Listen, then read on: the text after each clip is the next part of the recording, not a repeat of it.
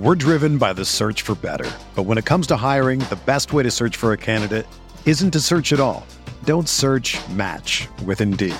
Indeed is your matching and hiring platform with over 350 million global monthly visitors, according to Indeed data, and a matching engine that helps you find quality candidates fast. Ditch the busy work. Use Indeed for scheduling, screening, and messaging so you can connect with candidates faster. Leveraging over 140 million qualifications and preferences every day, Indeed's matching engine is constantly learning from your preferences, so the more you use Indeed, the better it gets.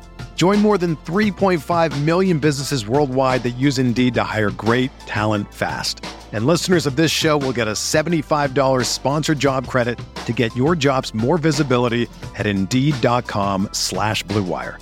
Just go to Indeed.com/Blue Wire right now and support our show by saying that you heard about Indeed on this podcast. That's Indeed.com/Blue Wire. Terms and conditions apply. Need to hire? You need Indeed. The Celtics lose a close one against the Philadelphia 76ers, last possession of the game. We're going to recap that. Plus, we have an awesome interview with Esfandiar Barahini, who covers the NBA and primarily the Raptors. That'll be on the second part of this show. But right now, just stay tuned and we're going to have you covered.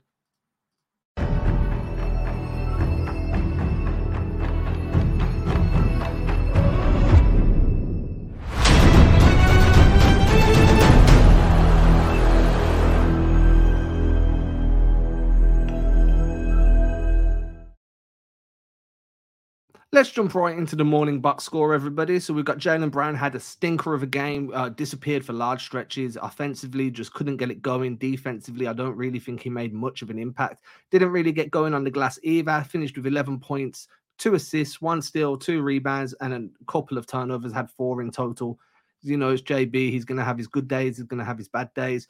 Usually, with the way the Celtics lineup is built right now, when Brown has a bad game, it's fine because you can lean on Tatum, you can lean on Porzingis, White, Drew. The problem is when multiple guys have a bad game, you're going to have a bad time, and that's exactly what happened here.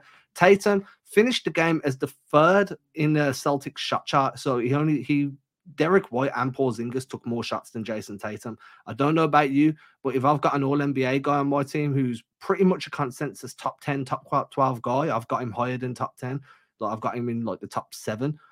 You run the offense through him. He ended the game with 14 shots, 16 points, done some work on the glass, got 15 rebounds, got some 6 assists, 3 steals. He put in a shift, but I just don't feel like he was utilized enough.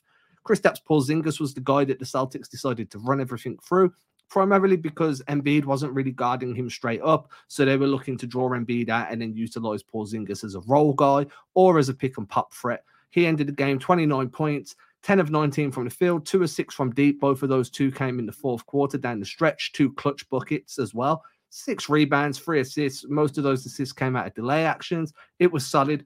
Derek White on his first game back from having another child. Congratulations to him and his wife. He went 6 of 18. I feel like he shouldn't have had the amount of shots that he did. You know, 4 more than Tatum when you're meant to be like the 4th guy in the offensive rotation just doesn't make sense. White's had a really strong start to the season. I wouldn't say this was a letdown. I'd just say he was overutilized offensively, done some work defensively, came up with a block, 2 steals, ended with 5 assists, 4 rebounds. All in all, a great night. Just shouldn't have had the usage rate that he had. Drew Holiday, 12 points, 5 assists, 1 steal, 5 rebounds. Pretty good night. Only took 9 shots in total, shot 44% on them. His off-ball movement was vital. If you follow me on social media, head over to my Twitter account. There's a play that I posted there where his off-ball creation created an easy roll for Porzingis to get an easy lob. Really nice construction, nice heady play by Drew. He's just bringing IQ into the game. Sam Hauser gave us 13 points, 5 of 8 shooting from the field, 3 of 6 from deep, 4 rebounds. Can't complain. He's found his rhythm. He's hitting his shots. He's doing exactly what's asked of him. However, Peyton Pritchard, 0 of 4 from the field. Did come up with some rebounds, couple of offensive, corner crashes. Pritchard does what Pritchard does.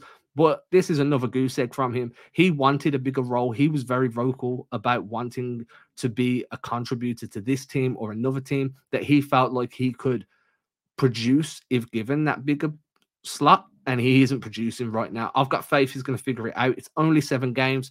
He had a really strong preseason. Everybody who's a shooter slumps. It just so happens that the slump came just as the season got rolling. We'll see how that works out in the next week or two. That leads us to Al Horford, 1 of 6 from the field. Horford's also struggling, coming off the bench and scoring, shooting around about 25% from deep on the season, around about 35% from the field on the season. He's never really been a big points per game guy. His impact comes defensively, the way he screens, the way he boxes out. But you need some contribution from Al Horford in terms of scoring. You need at least 10 points from him. He took 6 shots. We're not asking him to make 4 or 5 every game, especially when all 6 of those came from deep. But 1 for 6 and like 2 for 10 or whatever he's been going the last few games, it's just not enough. You need more contribution off your veteran big man. He's adjusting to a new role. That's going to take some time. So that kind of finishes the morning box score. It was a rough night. I'm not going to go through the Sixers because you can just head over to a Sixers podcast for that. I ain't here to blow smoke up their ass. I will tell you that Tyrese Maxey is a problem. He is so quick. It really forces the pace in transition. Really active hands on the passing lane. Great defender. The Celtics are going to have to figure out how to guard him. They're going to see him another 3 times in the regular season. Looking at the way the playoffs have trended last few years, they're probably going to see him in the postseason too. It feels like Maxey is a better fit next to Embiid than what Harden was, just because of the pace that Maxey can play at. You can put Embiid in trail situations. He's the last one down the floor.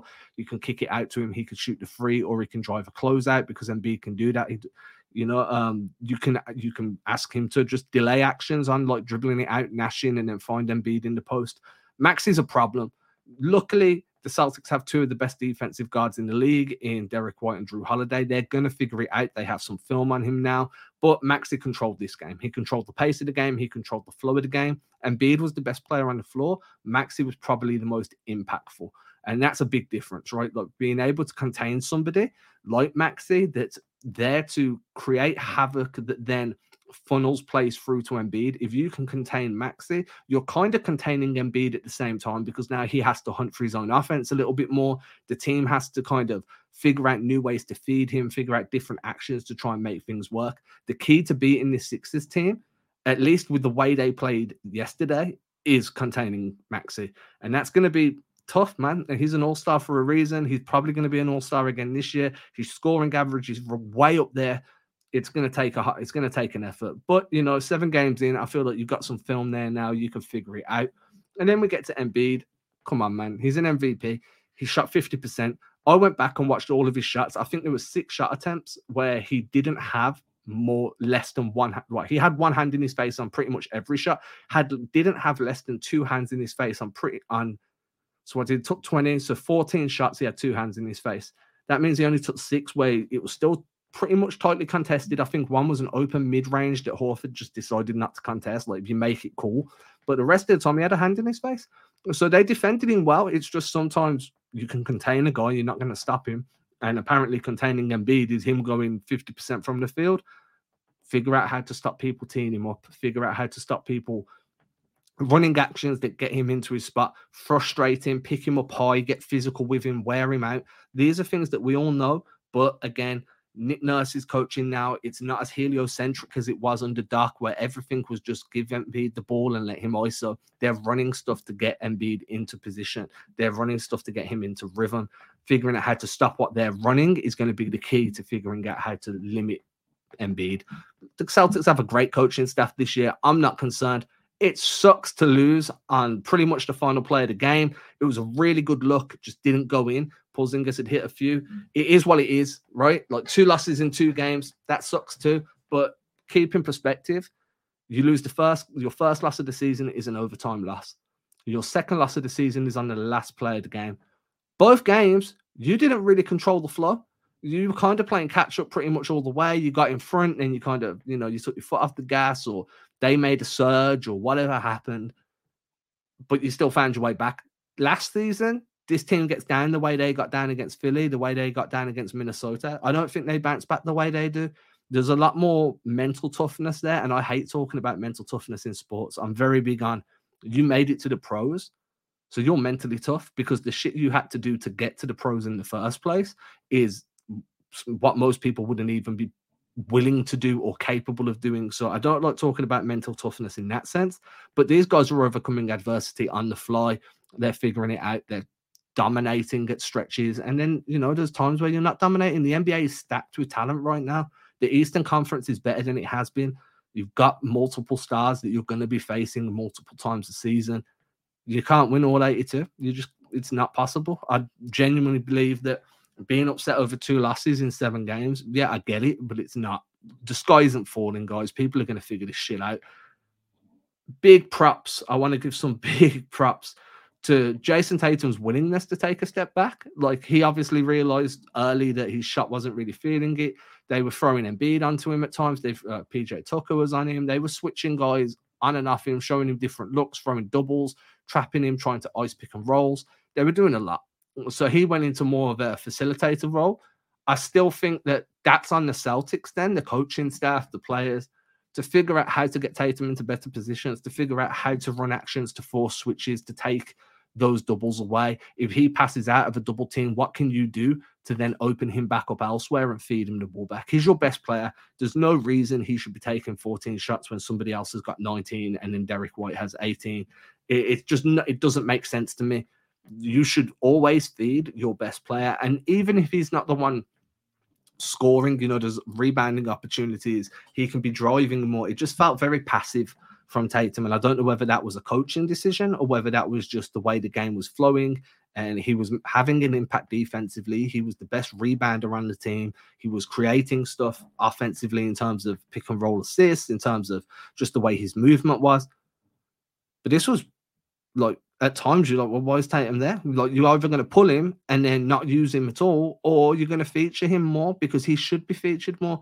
Just a big issue I had with it. I think that's my biggest takeaway from this game is just why wasn't he featured more? I went to swear, but I've sworn twice, and I'm trying not to swear as much when I do these shows, especially when I'm on my own, because I default to swearing when I'm trying to, like, it's a filler word for me. I can't be filling episodes with about 20 different curse words, man. So I've got to try and fill it with maybe pauses, maybe stops.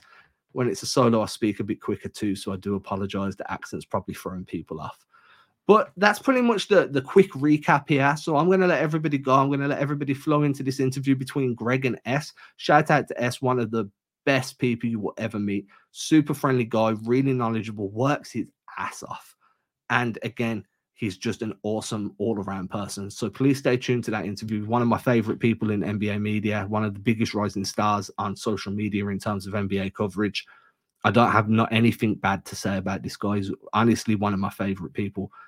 So stick around.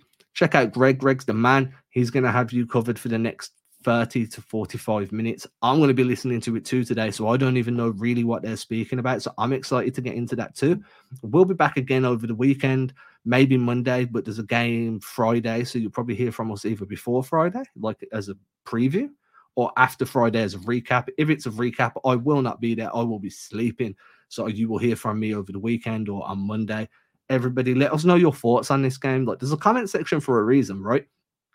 Share your opinions. Let's have a dialogue about it.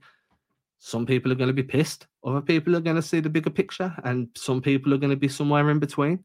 And that's fine, right? No one's trying to tell you how to be a fan. Like, everybody's entitled to have their opinions and have their say. I want to hear them. Let's use that comment section. Let's fill it up. I'll probably be jumping in and out through the next 24 hours to jump in and give my take or, hear you out. Maybe, we can all learn from each other. So I look forward to interacting with whoever decides to jump in the comments. And until then, I'll catch you soon. Stick around for S and Greg. We're driven by the search for better. But when it comes to hiring, the best way to search for a candidate isn't to search at all. Don't search, match with Indeed. Indeed is your matching and hiring platform with over 350 million global monthly visitors, according to Indeed data, and a matching engine that helps you find quality candidates fast. Ditch the busy work. Use Indeed for scheduling, screening, and messaging so you can connect with candidates faster. Leveraging over 140 million qualifications and preferences every day, Indeed's matching engine is constantly learning from your preferences, so the more you use Indeed, the better it gets. Join more than 3.5 million businesses worldwide that use Indeed to hire great talent fast. And listeners of this show will get a $75 sponsored job credit to get your jobs more visibility at Indeed.com/Blue Wire. Just go to Indeed.com/Blue Wire right now and support our show by saying that you heard about Indeed on this podcast. That's Indeed.com/Blue Wire. Terms and conditions apply. Need to hire? You need Indeed. Hey, it's Kaylee Cuoco for Priceline. Ready to go to your happy place for a happy price? Well, why didn't you say so? Just download the Priceline app right now and save up to 60% on hotels. So whether it's Cousin Kevin's Kazoo Concert in Kansas City, go Kevin, or Becky's Bachelorette Bash in Bermuda, you never have to miss a trip ever again. So download the Priceline app today. Your savings are waiting. Go to your happy place for a happy price. Go to your happy price, Priceline. Toronto in the building. S. Barahini in the house. S. NBA reporter for SDPN Sports, the Objective Basketball Pod. One of the co-hosts there. Big time Toronto Raptors guy. Toronto in the building. S. How you doing, brother? I'm good, man. I'm good. Appreciate you having me on. This is like my favorite Celtics pod. For real. It's good to catch up as always. So ready to talk Celtics. I know we got a big game on Saturday. Dude, we have a big game. But first, man, I was doing some research on my guy, and I came across Esfandiar Barahini's IMDb page today. Oh God! All right, that's fine. And bro, I'm not gonna show it for everybody, but go check it out. You got some acting chops, dude. You can act. You can act a little bit. Yeah, man. Yeah. No, I mean, look, yeah, that's like that's my alternate. What is it? Secret identity, whatever it is. I don't know how to put it out anymore, man. It is not secret. No. I mean, no, I don't make it secret to anybody. Anybody who can kind of look it up. But yeah. I do some acting chops on the side, man. So I can show people just this man. This is one image, bro. Your face. Oh my God. Look at that. God. Look at the passion, man. Look at the passion on your face, the tears in the eyes. Man, you are confronting someone about some real shit in this. Dude, the very beginning of this reel where you're talking to the girl that's hanging out on her stuff. Oh, yeah. What was that from, man? That was very charming. I was like, I would have invited that guy up to my apartment too. No, it's part of a short film that I'm doing. We actually just finished wrapping it like a month ago. And yeah, I'm actually really excited for that to come out. It's been a work in progress. I've actually written my own short film as well that I'm hoping I can produce over the next couple of years. So we'll see how that goes. But yeah, man, acting is sort of like the second love here for what I do. Basketball is, man. I love that. So this has me thinking, because I don't know what your algorithm feeds you on Instagram. I just followed you on Instagram, by the way. Okay. And recently I made the mistake of clicking on like one ad for a bathroom renovation. So now my algorithm is just 100% home improvement projects. But before, because I'm in a band and, I'm trying to learn how to mix music and all that. Oh yeah. I saw some like, I think it was for some audio stuff. Cause I know that you're a hip hop head and it looked like you. Have you ever done any modeling for like any sort of Instagram ads? No, okay. I have not. When I see this ad, I'm gonna take a picture of it and send it to you. Dude. I have one of those faces. Everybody's like, "Oh, you look like this person. You look like that person." I just have one of those faces. I don't know what it is, but yeah. But hey. I don't even know, man. I honestly don't know, dog. But like sometimes people will just like stop me on the street, be like, "Hey, you look like this guy I know," and it's like, "I'm sorry, I'm not that guy. I'm not that guy." Dude, I've gotten that my whole life, man. It's so funny because like now I got facial hair, right? But before baby face, I look like a different person. My fiance says that when I shave my face, I go from Greg to Craig. So no facial hair, I become Craig. But there's so many times because I live down here in Austin, Texas, and I look like a fair amount of people that live down here. I get stopped all the time, and I was a teacher for a little bit. So I'm always wondering, like, oh, is this a former student of mine that's like remembering me from somewhere, but they can't quite make the connection. But it's funny, man, when you have one of those faces and people stop you on the street and you're like, sorry, bro, I ain't that guy. Yeah, exactly. I don't know what it is, man. I don't know. But yeah, you're right. Maybe it's just like different archetypes of people. You remind people of someone. I don't know what it is, but yeah. Thank you for bringing up the man. Yeah, appreciate you. Dude, thanks for the plug. I was pleasantly surprised. You're a cool guy, so I figured, you'd at least the charisma would at least come through. But you had a wide range of emotions there in that reel. I can see why somebody would hire you. I'm excited. Hey, yo, when I'm going to connect you with my buddy Phil. Phil, he's a movie producer based out of Boston, but he lived out in LA for a little bit. He used to work for this company called Burn Later, but one of his films won the South by Southwest Film Festival last year for dope. comedy. Yeah, That's but I'll really connect dope. you with him so you guys can chat. Cool. Yeah, That's really dope. dude. He listens to the pod, so he'll probably just like want to yeah. hit you up anyway. But we're here. We're not here to promote S's acting. We're here to talk about basketball. As much fun as that is. Celtics Raptors coming up this Saturday. I just want to hear from your perspective what's going on with the Raptors this season. I tuned into the game against the Spurs where I saw the Raptors come back. So that's the only sample size that I have right now. Yeah. Well, that was an awesome game to tune into just because it shows you, it kind of gave you a read of everything. Their half court offense struggled immensely in that game. They were really, really trying to get advantages, but they just couldn't. Wemby's interior presence was really a problem in the first half. They weren't able to cause turnovers. They weren't able to get out in transition. And that's the Raptors ethos as far as what they're trying to do this season is, hey, let's run the ball a lot. Let's score a ton in transition and let's hang our hat on the defensive end. And they didn't do that a lot in the first half of the Spurs game. Second half came and they adjusted. They played better defense and Scotty Barnes showed out and absolutely dominated. And that's sort of been the recipe throughout this season so far. It's, hey, the defense will be there. Second half, Scotty's going to come in and try to take this thing home. And I think that's sort of what we can expect on Saturday as well. It's Saturday that they're playing, right? Yes. Yeah. And the time we're recording this on a Wednesday. So Raptors are currently 3-4 right now. Yes. And they play the Mavs tonight. So we'll see what happens there. But ultimately, I think that's what the Raptors game plan is throughout the season. It's, hey, we're going to be a force on the defensive end. We're going to be dominant on the defensive end. And then we're going to try to use that to get out and transition a bunch. If the transition game isn't working, our half-court offense is going to struggle. We're going to look to Scotty Barnes to see what he can do and what he can create out of that. And I'm working on a big-time Scotty Barnes article right now. So that's sort of what has my mind captivated. But yeah, that's the game plan when it comes to the Raptors this season.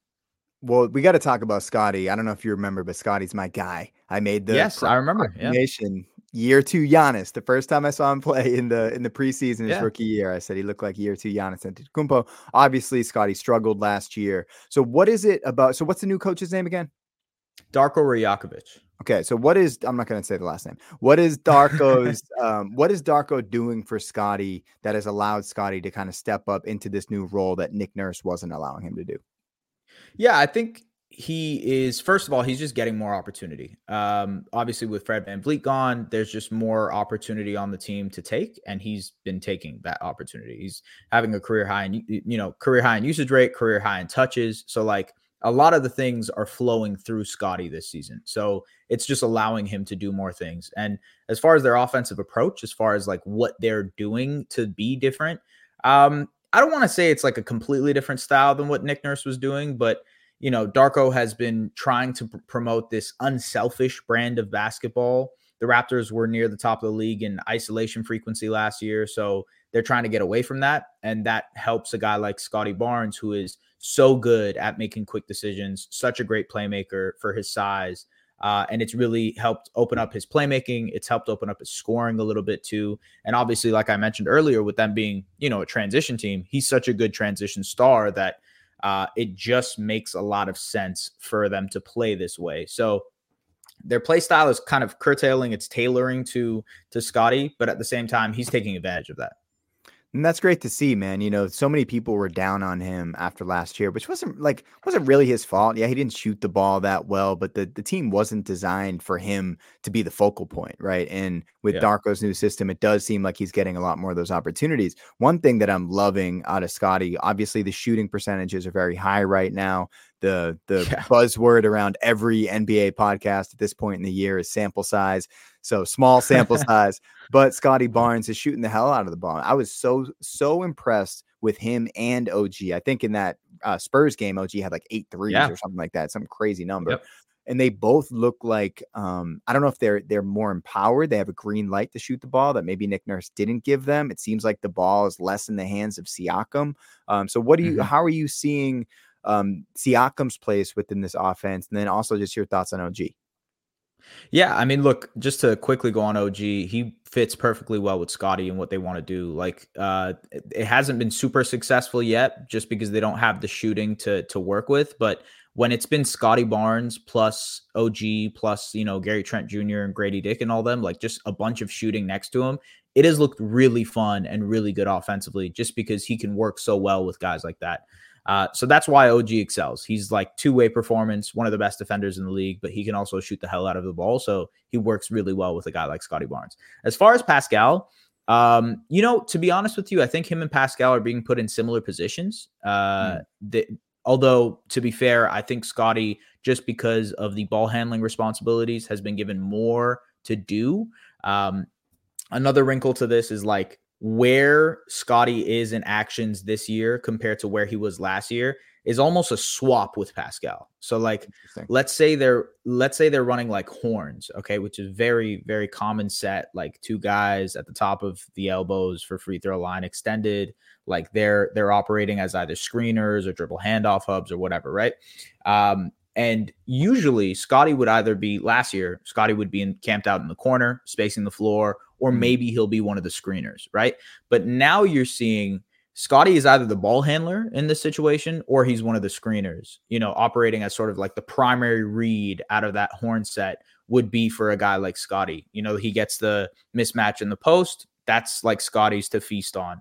And I think that's probably the biggest difference between this year and last year, is just they're focusing on him a little bit more to be in those situations that Pascal was last year. And he's making the most out of it, making great passes, quick decisions, and obviously shooting the hell out of the ball, which is like a huge part of this. Like the fact that he's shooting, I literally just wrote it in my article, so I can read you an excerpt if you'd like.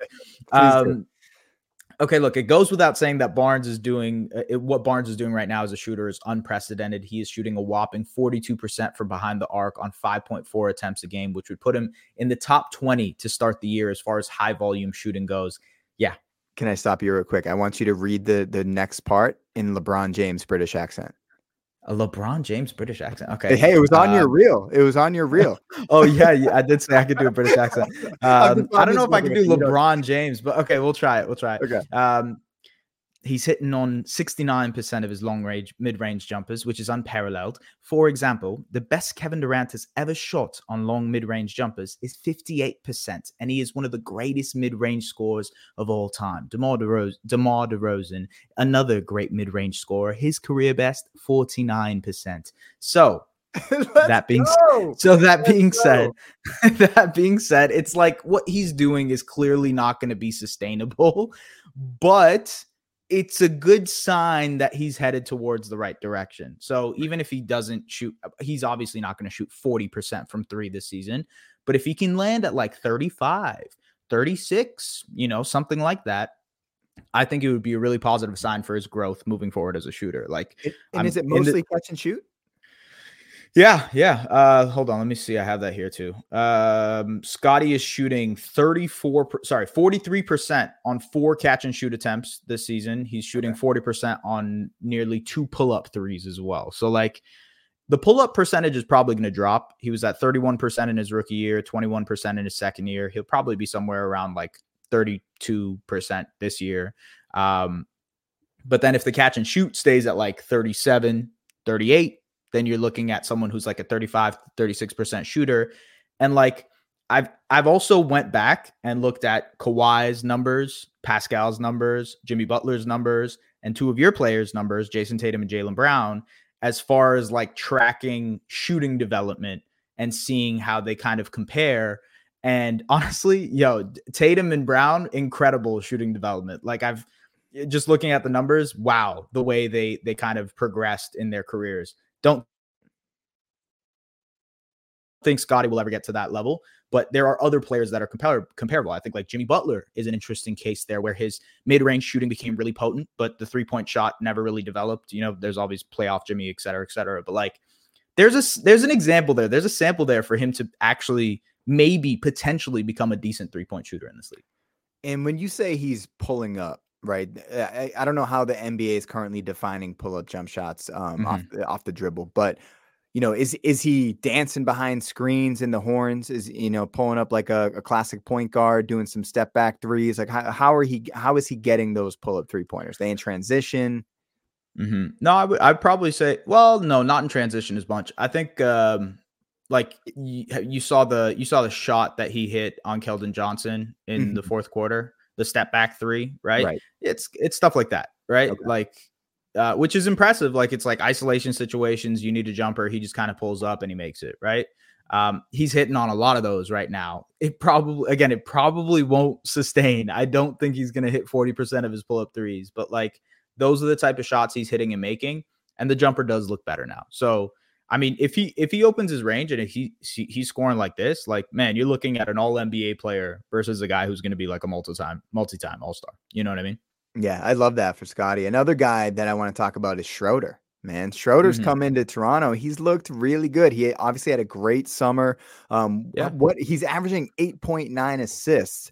Now, with Schroeder getting assists, sometimes, when he was in Boston, sometimes he would have selfish assists, where it's like, is that really the right basketball play? Did you like kind of the Rondo, the way that Rondo might get assists back in the day, where I think he's doing that again, by the way. He's definitely doing that again. Okay. Even like looking back at some of the assists, you're just like, man, they are juicing Schroeder's assist numbers because like, he'll pass the ball and then the guy who catches it will maybe do like a 1-2 pull up dribble or something like that. Like, he'll create the advantage himself and Schroeder will still be credited with the assist. So it's like, I don't know. I don't know if that's necessarily an assist, but whatever, we'll take it. You know what I mean?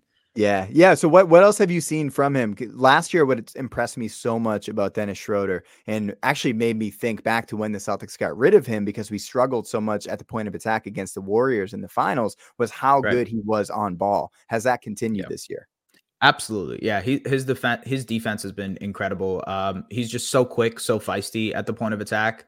And like, just his ability to pressure the ball has been so important for the Raptors defense. Like, this team is going to hang its hat on just pressuring the hell out of you on defense. And they're going to try to force turnovers because of it. I think Schroeder is a big part of that. Now, like, offensively, he's shooting 45% from 3. Like, that's not going to last. You know what I mean? That a lot of these guys are shooting well above their weight when it comes to 3-point percentage. And some of that is going to like normalize, but on the defensive side, there's no question what Schroeder brings. He's been incredible at the point of attack. So yeah, he's been good, man. Pretty good so far. The headlines remind us daily, the world is a dangerous place. The elites in charge say everything's fine, stop noticing. But you know better. And your gut knows that time is short to prepare for a world that is 4 missed meals away from chaos. My Patriot Supply has helped over 3 million families become more self-reliant and is the company Americans trust to prepare. Go to MyPatriotSupply.com and secure their best-selling 3-month emergency food kits. Each contain delicious breakfasts, lunches, and dinners, averaging over 2,000 calories per day. Secure at least 1 food kit for each family member. For a limited time, save $200, plus get free shipping on all their Ready Hour 3-month emergency food kits. You're not ready if it's not Ready Hour Foods. My Patriot Supply also has solar power generators, water filtration units, biomass stoves, heirloom seeds, and critical survival gear. Shop MyPatriotSupply.com today. MyPatriotSupply.com. Good for him, man. I like to see that. He was getting a bad rap, a couple of years ago. People were kind of considering Dennis Schroeder a piece of trash. One man's trash becomes another man's treasure. I'm glad to see that people are valuing him at this point. Other guys I just want to touch on really quickly before we start talking about my squad. So Gary Trent's a guy that I've kind of always been down on. I think he's been a little bit overrated even as a shooter throughout his career. I think it's more theoretical than what you actually see in the game. And then Precious. I know Precious is your boy. Will and I mentioned Precious on the last pod as somebody that, although we see the potential, we generally disagree with most of the decisions that he makes on a court whenever we tune in. This was in the context of Karl Anthony Towns. I'm not going to put Precious in the same conversation as that for bad decision making. But where are those two guys right now? How are you seeing their development? Yeah, Gary is what he is in terms, like, I kind of agree with you. I'm sort of where you're at with Gary in terms of like, he is a shooter, but he's also an extremely streaky shooter. And his game is pretty limited outside of that. So when his shot isn't falling, there's not much that he can contribute for you which is, it's really disappointing, obviously. But I think, they need a guy like that off the bench to be shooting. And like, if you look at his 3-point percentage month to month for the last couple of seasons since he's been a Raptor, it's like up, down, up, down, up, down. It's just very, very inconsistent. So it comes with a guy who's a microwave scorer. You got to kind of live with that when you have a player like that. If you can ever become a consistent shooter, that's a completely different story. When it comes to Precious, you're probably also right in the sense that like he has such tantalizing aspects about his game. Like he's a hyper athlete. He's one of the best athletes in the NBA. He's a really, really solid defender, can guard multiple positions too.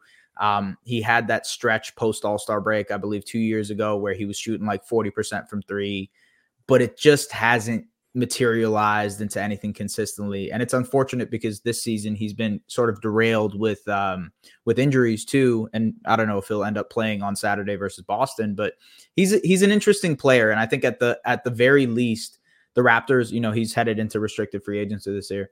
Okay. I imagine they re-sign him and maybe to like a smaller deal just to see what else they have there, because he could be an important part of this team if he ever becomes what he could be. You know what I mean? For sure. So is your starting five right now Schroeder, Barnes, Anunoby, Siakam, and Poeltl? Yep. Okay. So let's talk about the matchup on Saturday, Celtics and Raptors. Have you tuned in to see the spectacle that is the 2023-2024 Boston Celtics yet? Yes. Yeah, I have. I watched the game against the Knicks, and then I watched Monday's game versus the Timberwolves, which was freaking awesome. That was an incredible game.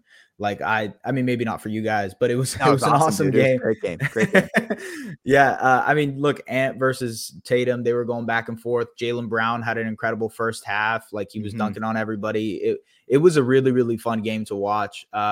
Kudos to the Timberwolves, who just like defensively locked in very, very well. And I love what they're doing on the defensive side of the ball. But I guess my main takeaways from the Celtics this season is, my God, how much space they have on the offensive end of the floor. And it's in complete contrast to the Raptors, right? The Raptors, right. You see Scotty Barnes and Pascal Siakam down there working in a closet of space. And then I watched the Celtics game and it's like 5-out basketball. Jason Tatum is getting straight line drives and it looks beautiful, And I had tweeted this, I don't know, maybe I think a day before the Timberwolves game, but Tatum is averaging a career high in field goal percentage on drives, and by a mile. I think he's shooting like 70% on drives, and has a career high in drives. And like all of that has to do with the fact that Kristaps is out there playing the five, so you can space out the floor more. Horford is obviously a shooter, so that doesn't drop off too much for you.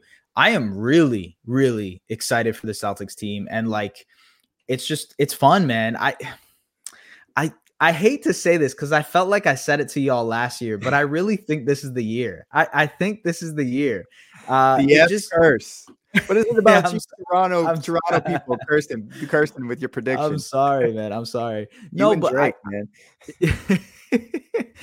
man. I just like everything that you guys have done this offseason, how the team looks, how they've kind of galvanized together. The veterans that are on the team, and Drew and Horford, and you have Kristaps that is in there now. The leaps that Tatum has taken this year, I think he's gotten stronger, he's gotten bigger, and he's just attacking the basket more. I think it just makes so much sense that this is the team that's going to win the championship this year. At least we're 8 games in, 9 games in. They look like the team that is going to win it. But I've liked you guys so far, man. At least come out of the East. And the thing with Tatum, the spacing that you mentioned, I think that's so important for a long wing like him, who doesn't necessarily have the quickest feet, right? He doesn't have the pitter patter in his game. It's all these long, beautiful strides where he does need that extra space to let his game flow, right? So when you see him, and also he's gotten stronger, but he's also buying into 0.5 basketball just a little bit more. He's catching and going off the rip, which has been something that Celtics fans have been dying to see. Not as much like James Harden. James Harden just doesn't shoot spot up threes. He takes the rhythm dribble and all that. Tatum has a little bit of that in his game. But this year, there's a big emphasis to get him going on the post. He loves the Smitty on the baseline, spinning back to the baseline and finishing over people. But I think the spacing that Kristaps is providing is the thing that's standing out to me, because Scalabrini, who's our color commentator on the broadcast, he keeps like yelling at Jaylen Brown during the game. You can almost hear him like trying to coach Jaylen from the sidelines, where he's like, Jaylen Brown has so much space. Like when Jaylen's in the mid post and Tatum or Kristaps is at the top of the key, they're not going to help off and they're not going to dig down. You have all this extra space to work in the mid range. And I think they're still getting used to that, because the double big lineup under Ime, was what they preferred. And then last year, the spacer was Horford, who, he can space the floor, but he's not a threat where the defense is really worried about him. Like you're not leaving Kristaps at the top. You could, in a big moment, leave Horford and live with the result, right? You're just not going to let Kristaps shoot a walk-in three off a double. So there's just so much more space for the Celtics. You're 100% right. They look great. The big issue, though, bro, and I don't know if you felt this during the T-Wolves game, is the depth. Peyton Pritchard. Pritchard. We bet big on Peyton Pritchard to do anything this year, and Peyton Pritchard has done nothing. Well, okay. Yeah. I mean, look, that was going to be the concern coming into this year for the Celtics. I think that was going to be the thing with this team. But I also think like they're in a pretty good position to make that midseason trade to shore up their depth. I believe you guys have a few picks still in the cache. We do, and we have a bunch of second round picks. Right. And I think, there's guys like Jordan Walsh that might be interesting. Maybe Peyton Pritchard is someone they end up, I think there's a world in which this team makes an upgrade, and maybe makes an upgrade in the size department too, just gets like another big body out there. A guy I thought would be awesome for you guys is Chris Boucher. Like, I think he would make a lot of sense for this team, just in terms of like big body, can be like a weak side rim protector for you, is pretty good on the offensive rebounds, doesn't need to play a ton of minutes or have a ton of usage, but he's just going to go out and be an energy big. And I think he could be big, honestly. Like something like that. You know what I mean? What's his contract? I think it's 1 year, $13 million. He's an expiring. Okay. Yeah, I think Pritchard. We can make a deal right now. I'd have to look up the salary. Pritchard, Walsh, Cornette, something like that might get us close enough. What are your thoughts on Rob Williams going down, man? Yeah, man, that's tough. And I mean, so bad. Yeah, I know, man. And like, he's never been healthy. Like his knee, even before being drafted to the NBA, he's always had knee issues. So it's just, it's tough to see him have another knee issue, man. And I hope he gets better. I hope he's, gets to the point where he can consistently play in his career, but it's tough. And I mean, I guess from a Celtics point of view, it makes that trade look a little bit better, right? Like, you guys are like, oh, okay, well, we can, it sucks to say it that way, but like from a Celtics point of view, I guess you can be like, hey, yeah, I guess we kind of won that deal or whatever. Right. You wish him well, but if that had happened this year and we knew that we had an opportunity to get Kristaps, and just like imagine a different world in which another contender gets Kristaps or whatever it is. I think that he was in the Drew trade, but so another contender gets Drew. Let's just say that we don't want to make that deal. Drew ends up on the Heat, and we see the Heat thriving with Drew Holiday. We'd all be upset. It's just straight up. We'd all be upset about that. But you're right. Rob's my guy. I wish him well. Yeah. I don't know, man. When it comes to the depth concerns, I'm less concerned about that, just because it might be an issue now when, some guy's going to go down. You're going to ask another guy to chip in or whatever. But in the playoffs, the Nuggets went like 7 deep and won. And if you can go like 7 deep, you should be okay. Right now they're 6, right? They got 6 very, very strong players. And like, if Pritchard can steal some minutes for you, if I don't know if you guys have played O'Shea Brissett a ton this year, but I feel like he might be able to help. So here's the thing with Brissett. I actually Lamar Stevens. That's my guy. I like Lamar Stevens. The thing with Brissett is I actually look at him more as a playoff player versus an 82 game player. The reason I say that is I love his energy. I love his physicality. And I think he's actually a good matchups for some teams that give us issues, mainly the Heat. I think he does a really good job just being big and athletic against a guy like Jimmy Butler. I think Lamar Stevens also has guarded guys like Giannis in the past. He can guard a Bam Adebayo in a pinch. So I think the theory behind having those guys on the roster is more for playoff matchups. I don't necessarily think either of them. I think Brissett probably could end up, locking himself into the 9th man role on this team. Right. But I think they're going to experiment a lot during the regular season. I think Pritchard and Hauser are going to be the guys that get the chances, just because the second unit's been entrusted to Jason Tatum. And if you want the ball in Jason Tatum's hands, you're going to want shooter space in the floor for him, as we mentioned earlier. Pritchard, obviously, great shooter. Hauser as well. Brissett doesn't really offer that, but Brissett does offer a lot of hustle. He's going to crash the glass. He's a Canadian dude, right? He is, yeah. He's a Canadian guy. Yeah, I'm pretty sure he's from Mississauga, so he's like just outside of Toronto. Okay, cool. Yeah. No, I agree with you, man. And Hauser, like, he's obviously going to be a big part of this 3-point shooting wise, just spacing the floor. Maybe Cornette can give you some good minutes. Like, I think there's enough there for you to salvage through the 82 game season. And then if they do address something at the deadline, it's like, okay, we got whatever X player, let it be Chris Boucher. I don't know. I'm just saying, like, you got this player, that's your 7 or 8 man rotation right there. And you can confidently go into the playoffs with that, in my opinion. Now, I know there's like a lot of pressure on the Celtics this season, especially given like the last couple of years and what they've done this summer to kind of address things and whatnot. I wanted to ask you, right? What is like the bare minimum they have to do this year for you to be like, okay, good season, I'm happy, let's try this again next year? They have to, health, obviously. If one of the guys goes down, that, it's like, oh shit, we got Kristaps, but he got hurt again, something like that. But I think that's the biggest thing. I don't think there's a lot of I honestly don't think there's a lot of pressure on this team in terms of the on-court product. I think it's just, can they stay healthy? I think they're so overwhelmingly devastating for all other teams that I just don't think anybody in the East is really going to be able to hang with them, if I'm being completely honest with you. I don't know what you've seen from the Bucks. I haven't liked what I've seen thus far. I think there's a lot of holes that the Celtics would be very easily could exploit. So for me, they got to get out of the East. If they're healthy, they got to get out of the East. And then depending on the matchup in the finals, man, like if we go up against the Nuggets, I think it's pretty hard to pick against the Nuggets at this point, just because Jokic really is that dude. But if it's anybody other than the Nuggets, I think the Celtics should be favored to win. I'd be disappointed if they didn't. If they played the Nuggets, I would, take it to 7 games, really, really push them to their limits. And then game 7, we'll see what happens. But definitely getting out of the East, NBA finals appearance. And then we'll see if Jason Tatum's ready for that, to really be that dude, man. Yeah, fair enough, man. Fair enough. I mean, how about with the Raptors?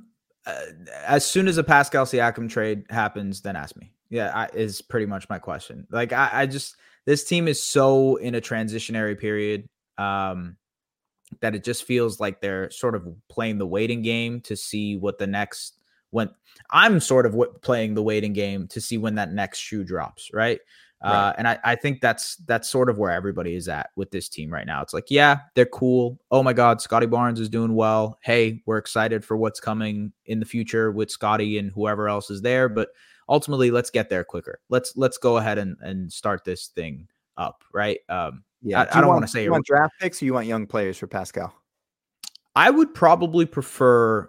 I mean, hell, I probably prefer a combination of both. But if I had to, I'd probably prioritize players like younger prospects that make sense for this team, because that fit with what you guys are doing. Yeah, they can't go into like too much of a rebuild because they have their pick protected to the Spurs this year, a top 6 protected pick. So they can't like suck this year. They have to be somewhat decent. And so, yeah, if they can get away with, hey, we got 2 rotation players plus a young prospect for Pascal Siakam, I think that makes a lot of sense. And if they can kind of move forward with it, whatever that ends up being, the better. I just think, like, at this point, a lot of Raptors fans, a lot of people would probably agree with you. It's like, we are just waiting to see what the next iteration of this team is. The team is in a holding period at this point, transitioning to whatever the next iteration of this team is. You know what I mean? For sure. Have you seen any fake trades out there for Pascal that have kind of tickled your fancy? There's a bunch, man. There's a bunch out there. Give me one. There's just so many. Yeah. Okay. Let's see. I love the Hawks one. I'm a fan of the Hawks one. I just don't think it'll happen anymore. What is that one? has been so good. AJ Griffin, Kobe Buffkin, plus I think like DeAndre Hunter would be the salary going out or something like that. And then, yeah, that would be essentially the deal. Maybe you get a pick out of that too. I don't know. But yeah, something along the lines of that. I don't think that happens anymore because Jalen Johnson has really broke out for the Hawks this year. Like he's hooping. Yeah. And like, I don't think the Hawks revisit that conversation. Indiana, some people have said like Buddy Hield, Andrew Nembhard, a couple picks. That's a steal. Yeah. That's a great move. And I think Indiana would look really good too with Pascal. So I don't think that happens again. Like, I don't know. My opinion on this is I love Nembhard. Yeah, me too, man. Me too. My opinion on this is Pascal probably wants to go to a contender. Like he wants to go to a place where he can win almost immediately. So that jumps to mind is like, obviously Boston doesn't have the tools to go out and get him, but like, hey, maybe there's, Dallas who thinks they're good this season, or Golden State who is like, maybe we're one piece away, or LA, the Lakers who have kind of got off to a sluggish start here. Maybe they think they're, they need a Pascal Siakam on the wings. Yeah, those type of teams kind of jump out to me, and the trades they can give, I think sort of work out to maybe Philly, Philly just opened up some max cap space. Maybe they're a team that goes after Pascal, especially with the Nick Nurse connection, but that's where this team is at right now. It's like, hey, Scottie has been awesome. The team sucks, but Scottie has been great. And we're looking forward to see what the next iteration of this team is with Scottie Barnes, because, hey, he looks like he's ready to take that leap or has taken that leap already. Horford, Hauser, Pritchard, and Hicks. Jordan Walsh, or I'm walking away now. Jordan Walsh. I'm excited to see Jordan Walsh. I think he can play. All right. Yeah. I want to be respectful of your time. Couple more things. How much time do you have with me? Hey, whatever you need, man. No worries. Okay, cool. Couple of things I want to talk about. One, NBA in-season tournament. I'm sure you've talked about it on your pod.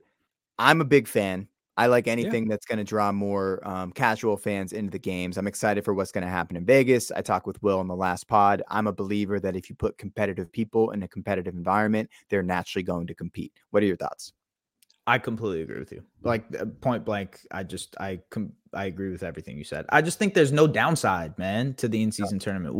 There is literally no downside. You can't convince me that there's anything bad that's going to happen because of the in-season tournament. It's good. They probably are going to make some tweaks as they go along here, for future years, but so far so good, man. I like it. I love it. And I love the courts have been hit or miss in terms of how they look, but I love the fact that they're like willing to try. Let's get creative. Why the hell not? Yeah. And I think the biggest point that I've heard, I forget where I heard it, but someone's like, if the casual fan turns on the game and they see this weird court, then they're like, what the hell's going on? It's like, oh, it's the NBA in-season tournament. It's like, oh, what's that? Why are the courts looking like? It's just going to draw attention. So it's like almost peacock. Exactly. Right. It was actually, I think Adam Silver said that literally today in his thing. It's like the idea behind the courts was like, if some casual person is flipping through the channels and sees this weird blue court, they're like, what the hell is going on? And they jump on. So I totally agree with you, man. There's no downside to this thing at all. Cool. I feel better about my opinion now because I respect your opinions on most things. So I feel pretty good about that. Okay. Last thing, dude. I saw you tweet about it today. What the hell's going on with the Mean Girls trailer? What, dude? I saw it and I was watching it and I'm like, okay, so what's the take? Is it like, are they going to bring back Lindsay Lohan all grown up? Is Regina George going to be? Are they children? And it seems like they're just doing the movie again. It's just a reboot. Yeah. I don't understand it. Okay. But also, to be fair, I think someone provided some context to me afterwards that it's going to be a musical. And apparently there was a musical that was going around for years called Mean Girls, which they kind of turned it into a musical number, and they're making a movie version of the musical. So it's not a reboot of the original. It's a reboot of the musical which has been on Broadway for years. They didn't show that in the trailer though. They showed it as if it's an actual movie. Bro, this is some Tracy Jordan logic from fucking 30 Rock, man. Like, what the fuck? I don't know, man. Yeah, I don't know. I saw you post that today, and I was like thinking, like, what's the hook? What's the hook? Where? And then they're repeating all of the scenes. Like they went like a little bit different demographics with some of the characters. Sure. It's like it's the same fucking movie.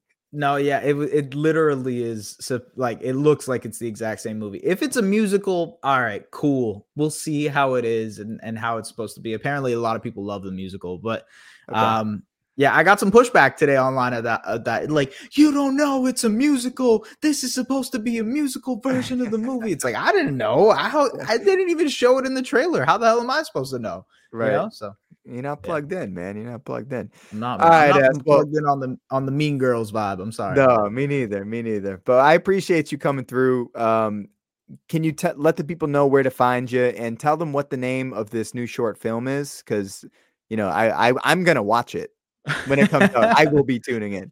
I appreciate it, man. It's called the short film is called Fire Escape. I have no idea when it's going to come out. I don't even know if you're going to be able to watch it. You know, they're going to submit it for like film festivals and stuff like that. So I don't know when it's going to come out. But you can check me out if you like basketball at SDPN Sports on literally everything. I am at Just S Barahini on Twitter and pretty much all social medias. There you go. Look, you see it right there. So yeah, you can follow me on there. I do a bunch of other things as well. And yeah, that's about it, man. Greg, I appreciate you, brother. Dude, this was fun. Looking forward to the next time. Hey, if you need a Celtics guy, I saw you spinning the wheel. Yeah. Absolutely. Absolutely. I'm there. I'm on it. Hell yeah. I might have to get the whole crew. I might have to do like a whole 3-person, just get everybody in there. We're called the 3-man weave. That is true. Let's do it. All right, we're going to play you out with some music from my band down here in Austin, Texas. This is called Get This High, Black Sheep Optimist. Peace. Thanks, S. Dope. Appreciate you.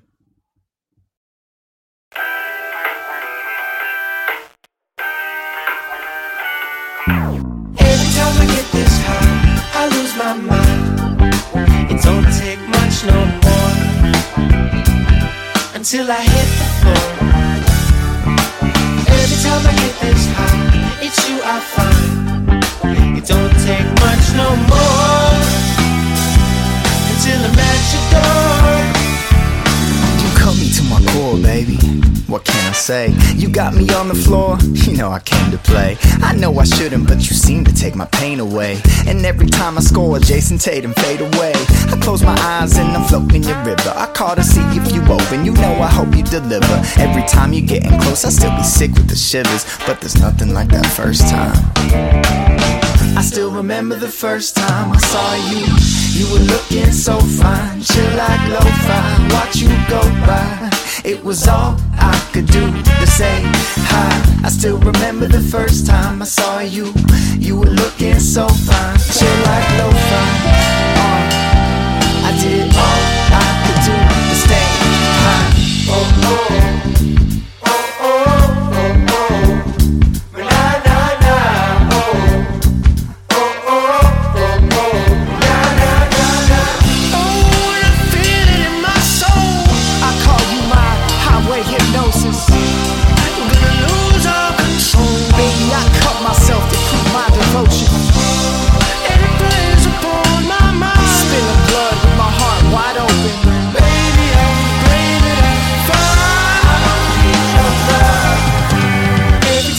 This high, I lose my mind. It don't take much no more until I hit the floor. Every time I get this high, it's you I find. It don't take much no more until I'm at your door. Every time I get this high, I lose my mind. It don't take much no more until I hit the floor. Every time I get this high, it's you I find. It don't take much no more until I'm at your door.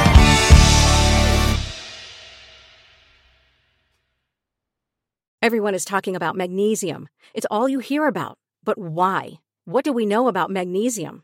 Well, magnesium is the number one mineral that 75% of Americans are deficient in. If you are a woman over 35, magnesium will help you rediscover balance, energy, and vitality. Magnesium supports more than 300 enzymatic reactions in your body, including those involved in hormonal balance. From functional medicine doctors to mental well-being and female hormone experts, we all know that magnesium is the one mineral to improve all aspects of well-being and health. But which one? Magnesium Breakthrough from Bioptimizers, the trusted choice recommended by leading experts with 7 best-absorbed forms of magnesium to ensure your body receives the support it needs for overall well-being. Go to bioptimizers.com/balance today and use code BALANCE10 for 10% off. Support your journey to wellness at bioptimizers.com/balance. Magnesium Breakthrough from Bioptimizers, your foundation to optimal health and vitality.